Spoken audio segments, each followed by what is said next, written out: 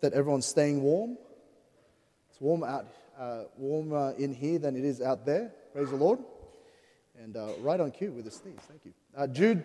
Jude, this evening, we're today, this week, and then the following time we're here, we'll be done with our Bible book tour. And so appreciate that we've been able to go through each book of the Bible. And I don't know how long I've taken. It's probably been a while, all right? I feel like it's been 3 years maybe 5 years. I don't know. I feel like I started this when I started pastoring. But Jude, book of Jude, if you can't find that, just try to get to the end and then flick back a bit and you'll get to it, all right? Jude. And look at verses 1 to 4, just one chapter. Jude, the servant of Jesus Christ and brother of James, to them that are sanctified by God the Father and preserved in Jesus Christ and called.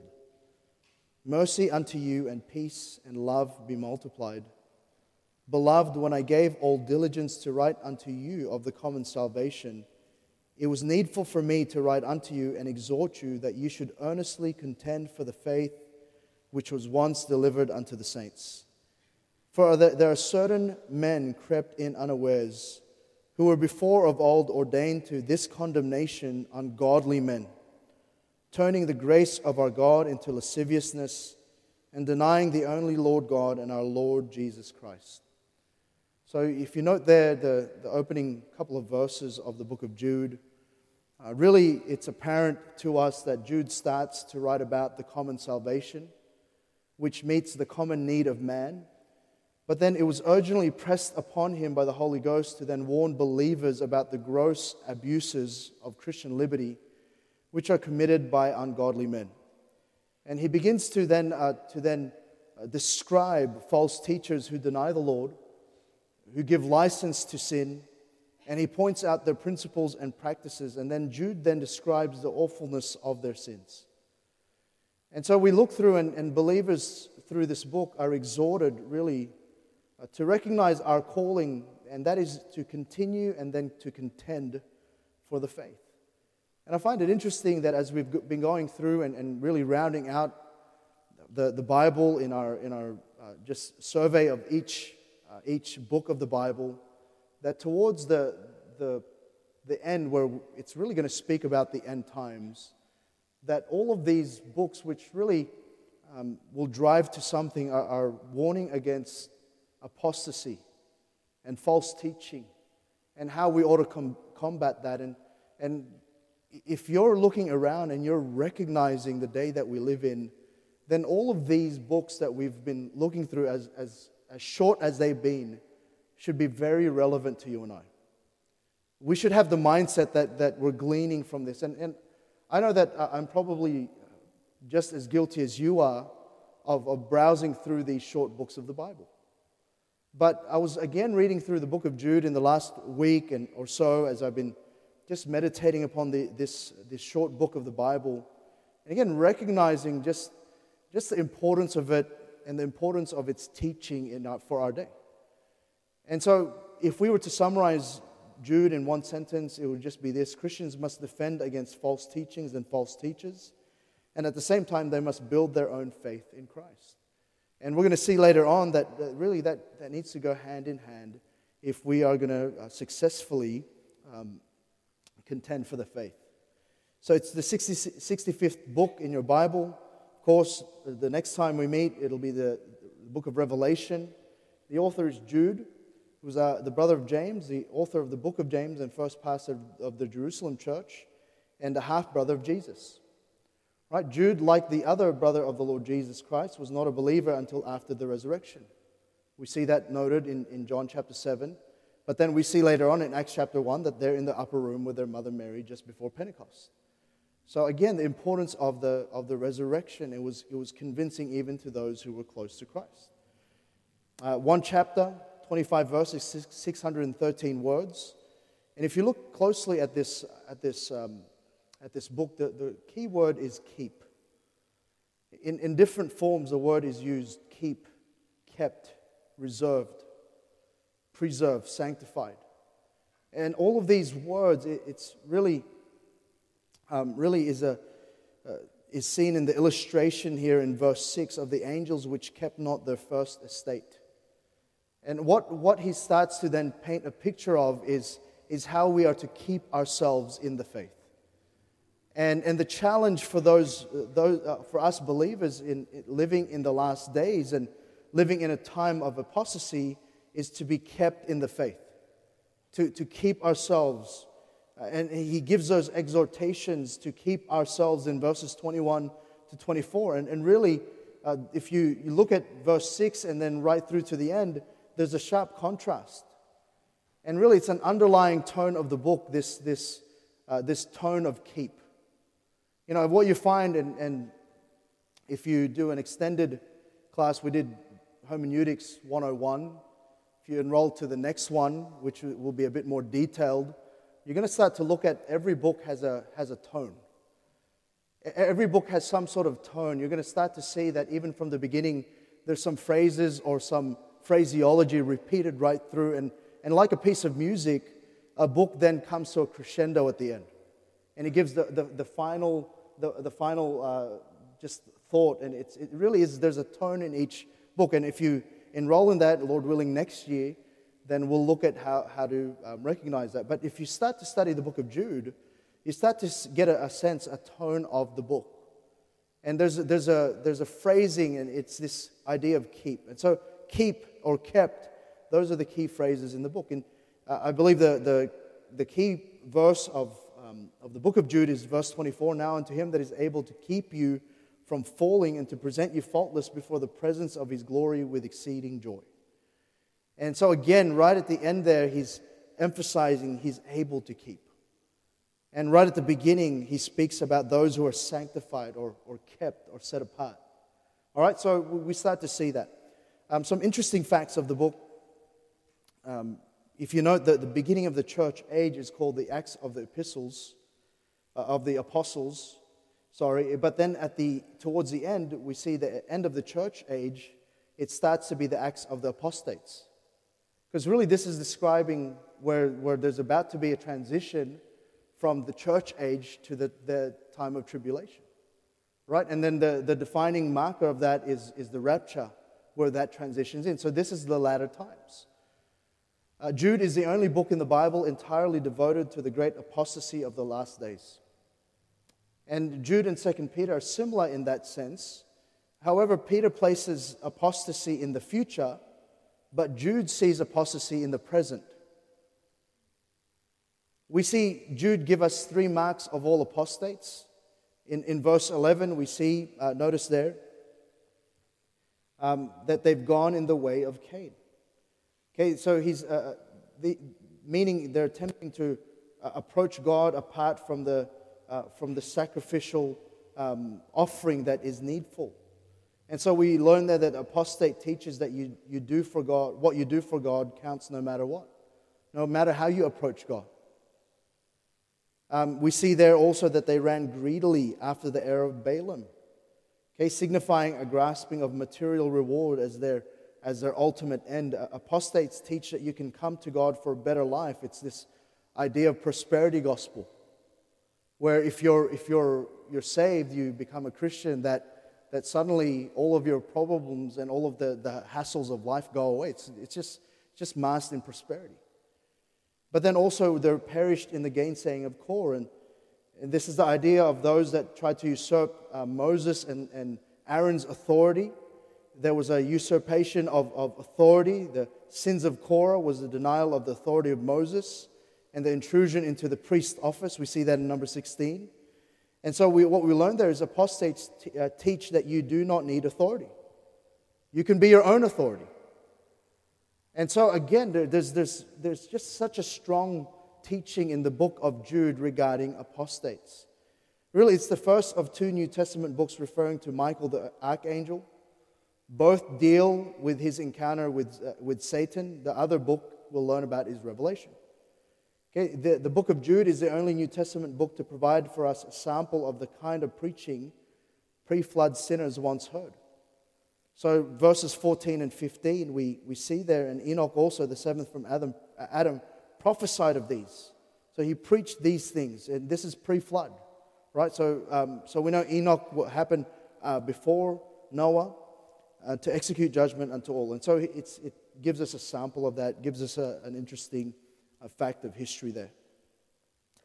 The purpose of the book, again, scarcely 40 years after Christ's death, many believers had become lax in doctrine and practice, and there were many false teachers preying upon them. So Jude, he writes, the purpose of it is to encourage Christians in their faith and to warn them of false teachers. We see the themes of the faith, of contending for the faith, of keeping the faith, the theme of apostasy and the characteristics of that. And so it's rich in warning and rich in teaching that way. A quick outline of the book, that we could name it the Acts of the Apostates. And really, if you start to look at the book, it doesn't go in a chronological order, in a thought order. You sort of have to pick apart the verses. But the things covered, we see the problems of apostasy. We see the description of apostasy. We see the examples and causes of apostasy. We see the metaphors of apostasy, the judgment upon apostasy, and then the safeguards against apostasy, right at the end there in verses 20 to 25. We see the type of Christ. It's mentioned in verse 25, to the only wise God, our Savior. And so, again, when we look at the apostates and apostasy in the latter times, what we see is a perceived wisdom that they bring out. You know, if you look at the literature of today, there's many that are being drawn away by the perceived wisdom of modern day writers. And yet when you compare it to Scripture, it's all foolishness. And so in contrast to the wisdom of man that really is inherent in apostasy, we see Jesus is the only wise God. And so again, in contrast to what Jude is describing here for us. So that's just a little bit about the book of Jude. And so tonight, I think it's appropriate as we think about the theme and really the purpose of the writing, to think about combating apostasy. You know, we live in a time, and again, Jude warns those and really us, living in an age of apostasy. And what he does, he gives us the formula to combat the tide of the day. And church, can I just say to you, as we now head into Revelation, and we're going to just in a snapshot cover Revelation, we're leading up to those days, and really this is a precursor to the time where God's going to start to judge the earth. And it's coming soon, and we need to understand more than ever, we must be guarded, but we must be combat ready. We can't be wishy-washy today. You know what happens to those who just are wishy-washy about going into battle? They become victims of the warfare. And too many times as we look around us and you know, even as we observe those whom we know, many of them get drawn away, as we've been thinking about even in the book of 1 Timothy. They're drawn away by the perceived wisdom or the perceived attraction of those that are in apostasy. And you know what they are? They weren't combat ready. They hadn't put some things in place that would help them fight against the tide of the day. And I want to say to you young people, don't think that you're going to be absolved from all of this. This is actually your generation we're speaking about. And yes, we adults were living in this time, but I want you to know that more and more, perhaps even as the Lord tarries, He's coming more and more. You're going to find just downright confusion, even in Christendom. You know, I was reading today, actually yesterday, I was reading about the Southern Baptist Convention in the U.S., and you know, that doesn't mean a big deal to us. But for a long time, the Southern Baptists represented the largest denomination in the U.S. By and large, if we were excluding method and practice, by and large, they believed similarly to independent Baptists. But even they're seeing a great downturn. And look, I'll make a comment about the SBC that when it comes to mainline religion, they were at least the most conservative still as far as biblical doctrine. You know, they still were. And so I was reading an article by a very well-known Southern Baptist, and if I had a favorite, he would be my favorite, all right? But he wrote about just the decline even of today. And what he was saying, it was linked to other factors, but it was also linked to the fact that there was already starting to be a creeping in of liberal theology, even within the ranks of the Southern Baptist Convention. And really, if you think about that, that's probably across the board. If you look at one of the largest cooperations today, the Gospel Coalition, they're very popular, and probably some of you read some of their authors, you just don't even know it.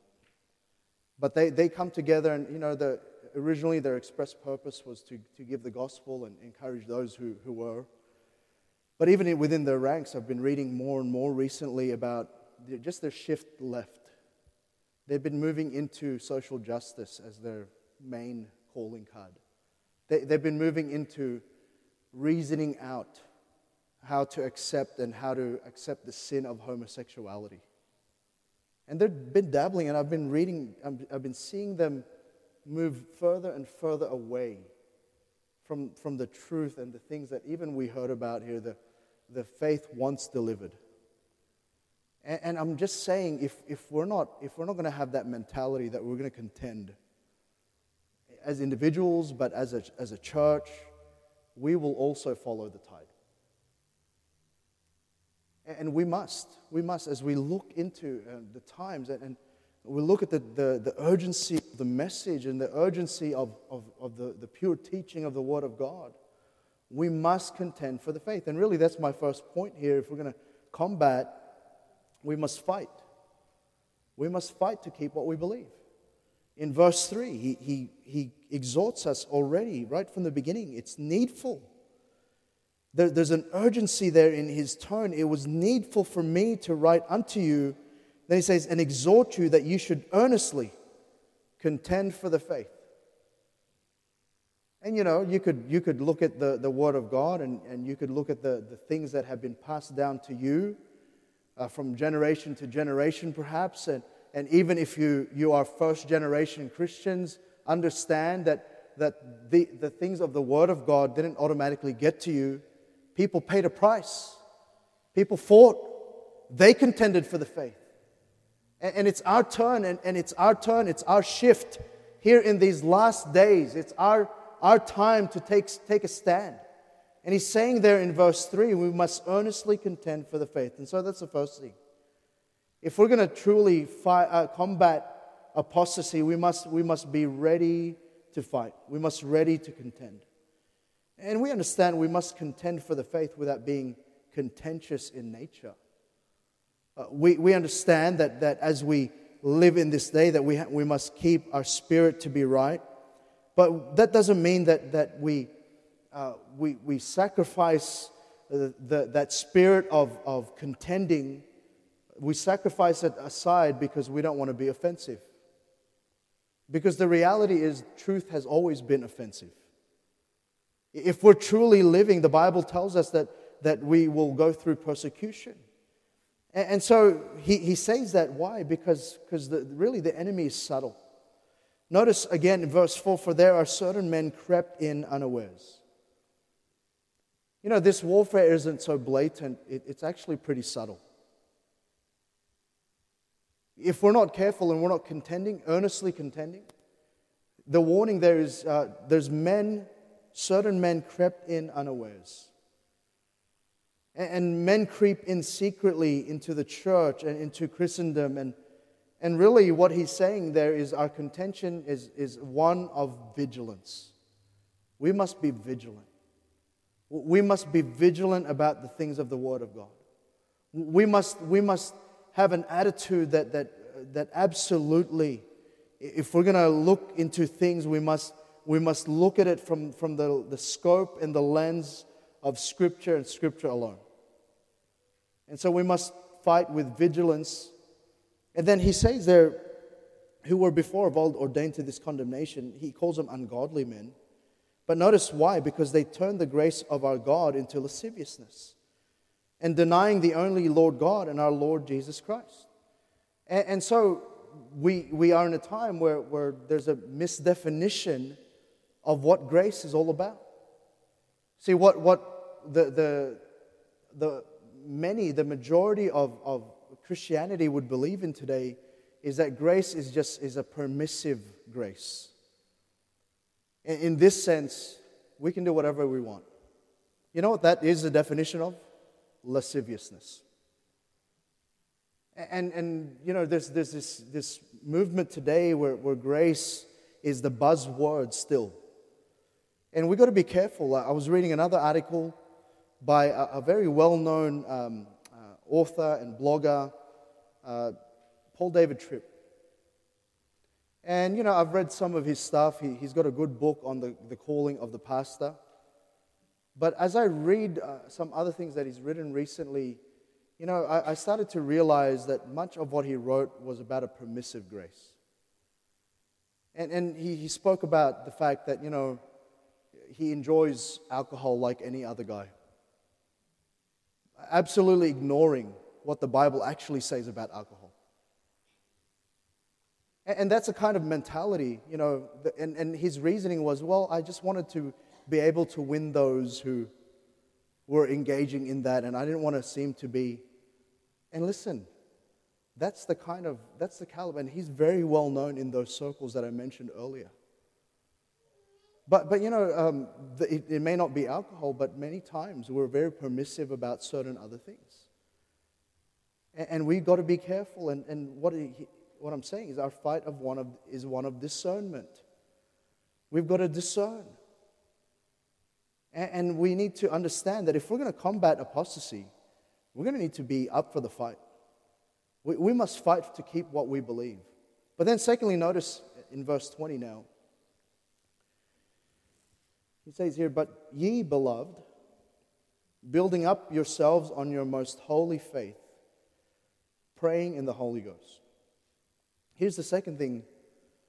We must build our faith to be able to fortify what we hold true. We've got to build the faith. And it's not enough that we're just fighting. It reminds me of the story in Nehemiah where when they were building the wall, there was a time where enemies came and Nehemiah told them, you know, with one hand carry a sword, and with the other hand carry the thing that you're building with. And that's the picture here for us. You know, as we fight, we must also build. We must build up our faith. You know, we must take seriously the structure of our faith. We must understand what that needs to look like. But then he also says this, building up your most holy faith. Notice he says, praying in the Holy Ghost. And so how do we build? And not only do we have to understand the faith, but we also have to build through having a real prayer life. And church, listen, as we approach this time, there will be times where we're going to be truly tested how real our faith is. And the only thing that's going to get us through is having a real prayer life. And you mark my words, as we head into a time where really there's a strong tide against Christianity. And church, we dodged a bullet recently. I'll tell you that now. There were things afoot that you know, in this past election, that I think God was just merciful to us. And there were things afoot there that we should have been aware about, but we must have a real prayer life. But then notice verse 21. It says, keep yourselves in the love of God. So he continues the thought. He's talking about how to build here. So pray in the Holy Ghost. So have a real prayer life. And the only prayer life that's real is in the Holy Ghost. It's not praying in carnality. It's not praying in self-ambition. It's praying aligned to the Holy Ghost. It's praying with the understanding that is given us through the Holy Ghost. But then he says, keep yourselves in the love of God. So not only that, do we have a prayer life, we must keep ourselves in the love of God. And how do we define that? In 1 John 5:3 it says, for this is the love of God, that we keep his commandments, and his commandments are not grievous.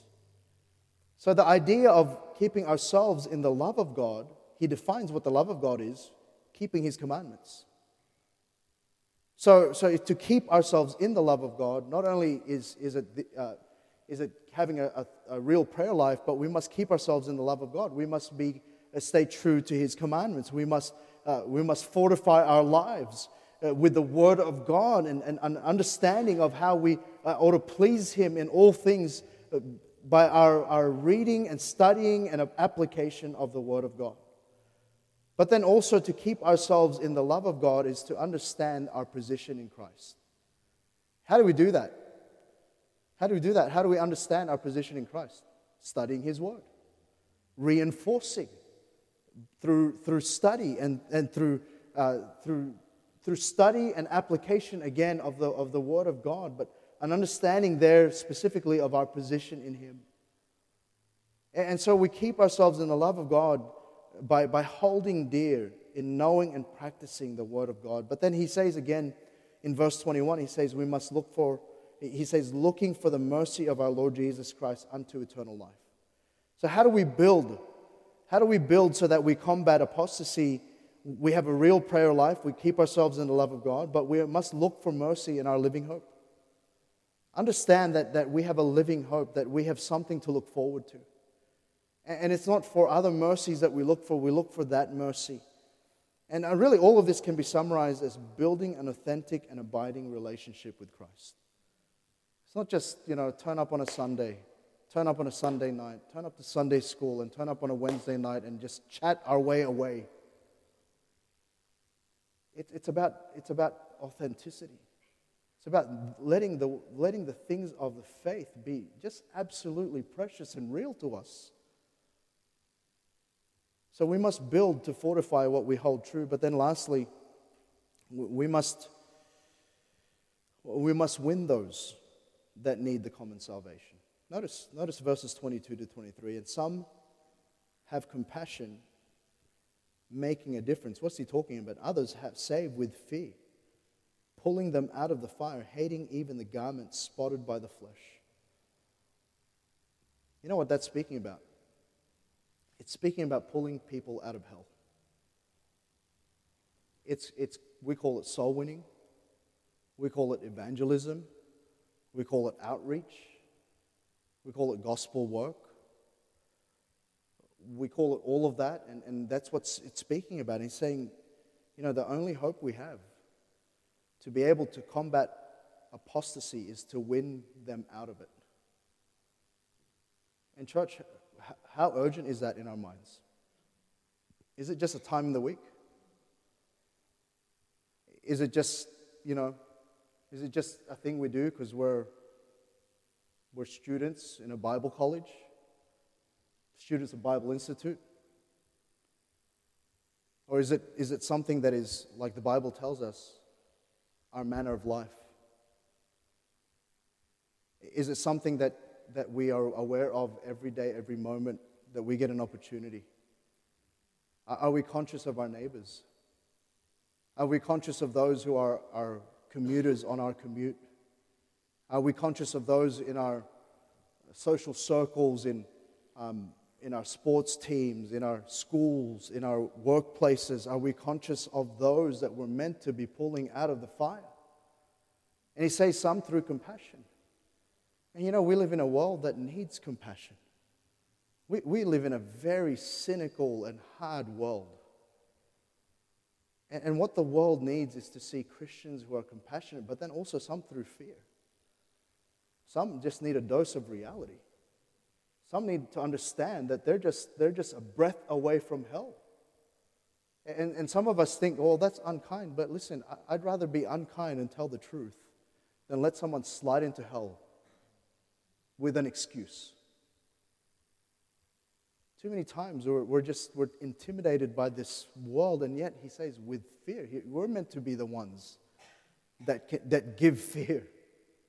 We're meant to be the ones when we speak of hell and we speak of the reality of that, is meant to bring some soberness about that person's life, meant to give them perspective, meant to give them a dose of reality. And so he says some through compassion, some through fear, but make sure it's paired with your testimony. Because he says they're hating even the garments spotted by the flesh. And you know, the sad thing is this: many times the ability for us to give the gospel is hindered by those who are poor in their testimony. They don't look like, they don't perceive that they even have a changed life. You're almost hidden in your faith. You're just joking around about everything else, and you're just going about, and you're not serious. You're not serious, and we can have joy. We ought to have joy. We ought to be different in all of those ways. But listen, sometimes we're just not sober enough ourselves about the reality of who we are in Christ. And we sort of dilly-dally our way. And we walk around like nothing else matters to us except this world.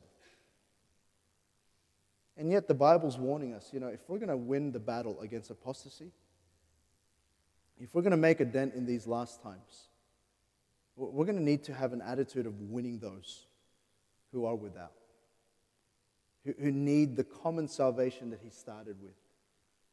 And so how do we combat apostasy? We have to have a mentality that we're up for the fight. We've got to build to fortify what we believe in, and then we must win those. We must win those that need the common salvation. It's not just the job of the few. If you have a role to play here, it's this role. We are to win the lost. You could have every other position, but if you're not doing that, you're not doing your role any justice. If we're we're unmoved about that, we're about to enter into a time of speaking about missions, and you can define missions any way you want, but I'll define it this way: it's about a message. It's about a man who has a message to proclaim. That's missions. And yes, we could surround it with other things that might help. But the main purpose of missions, and I won't pay for a missionary that won't share the gospel.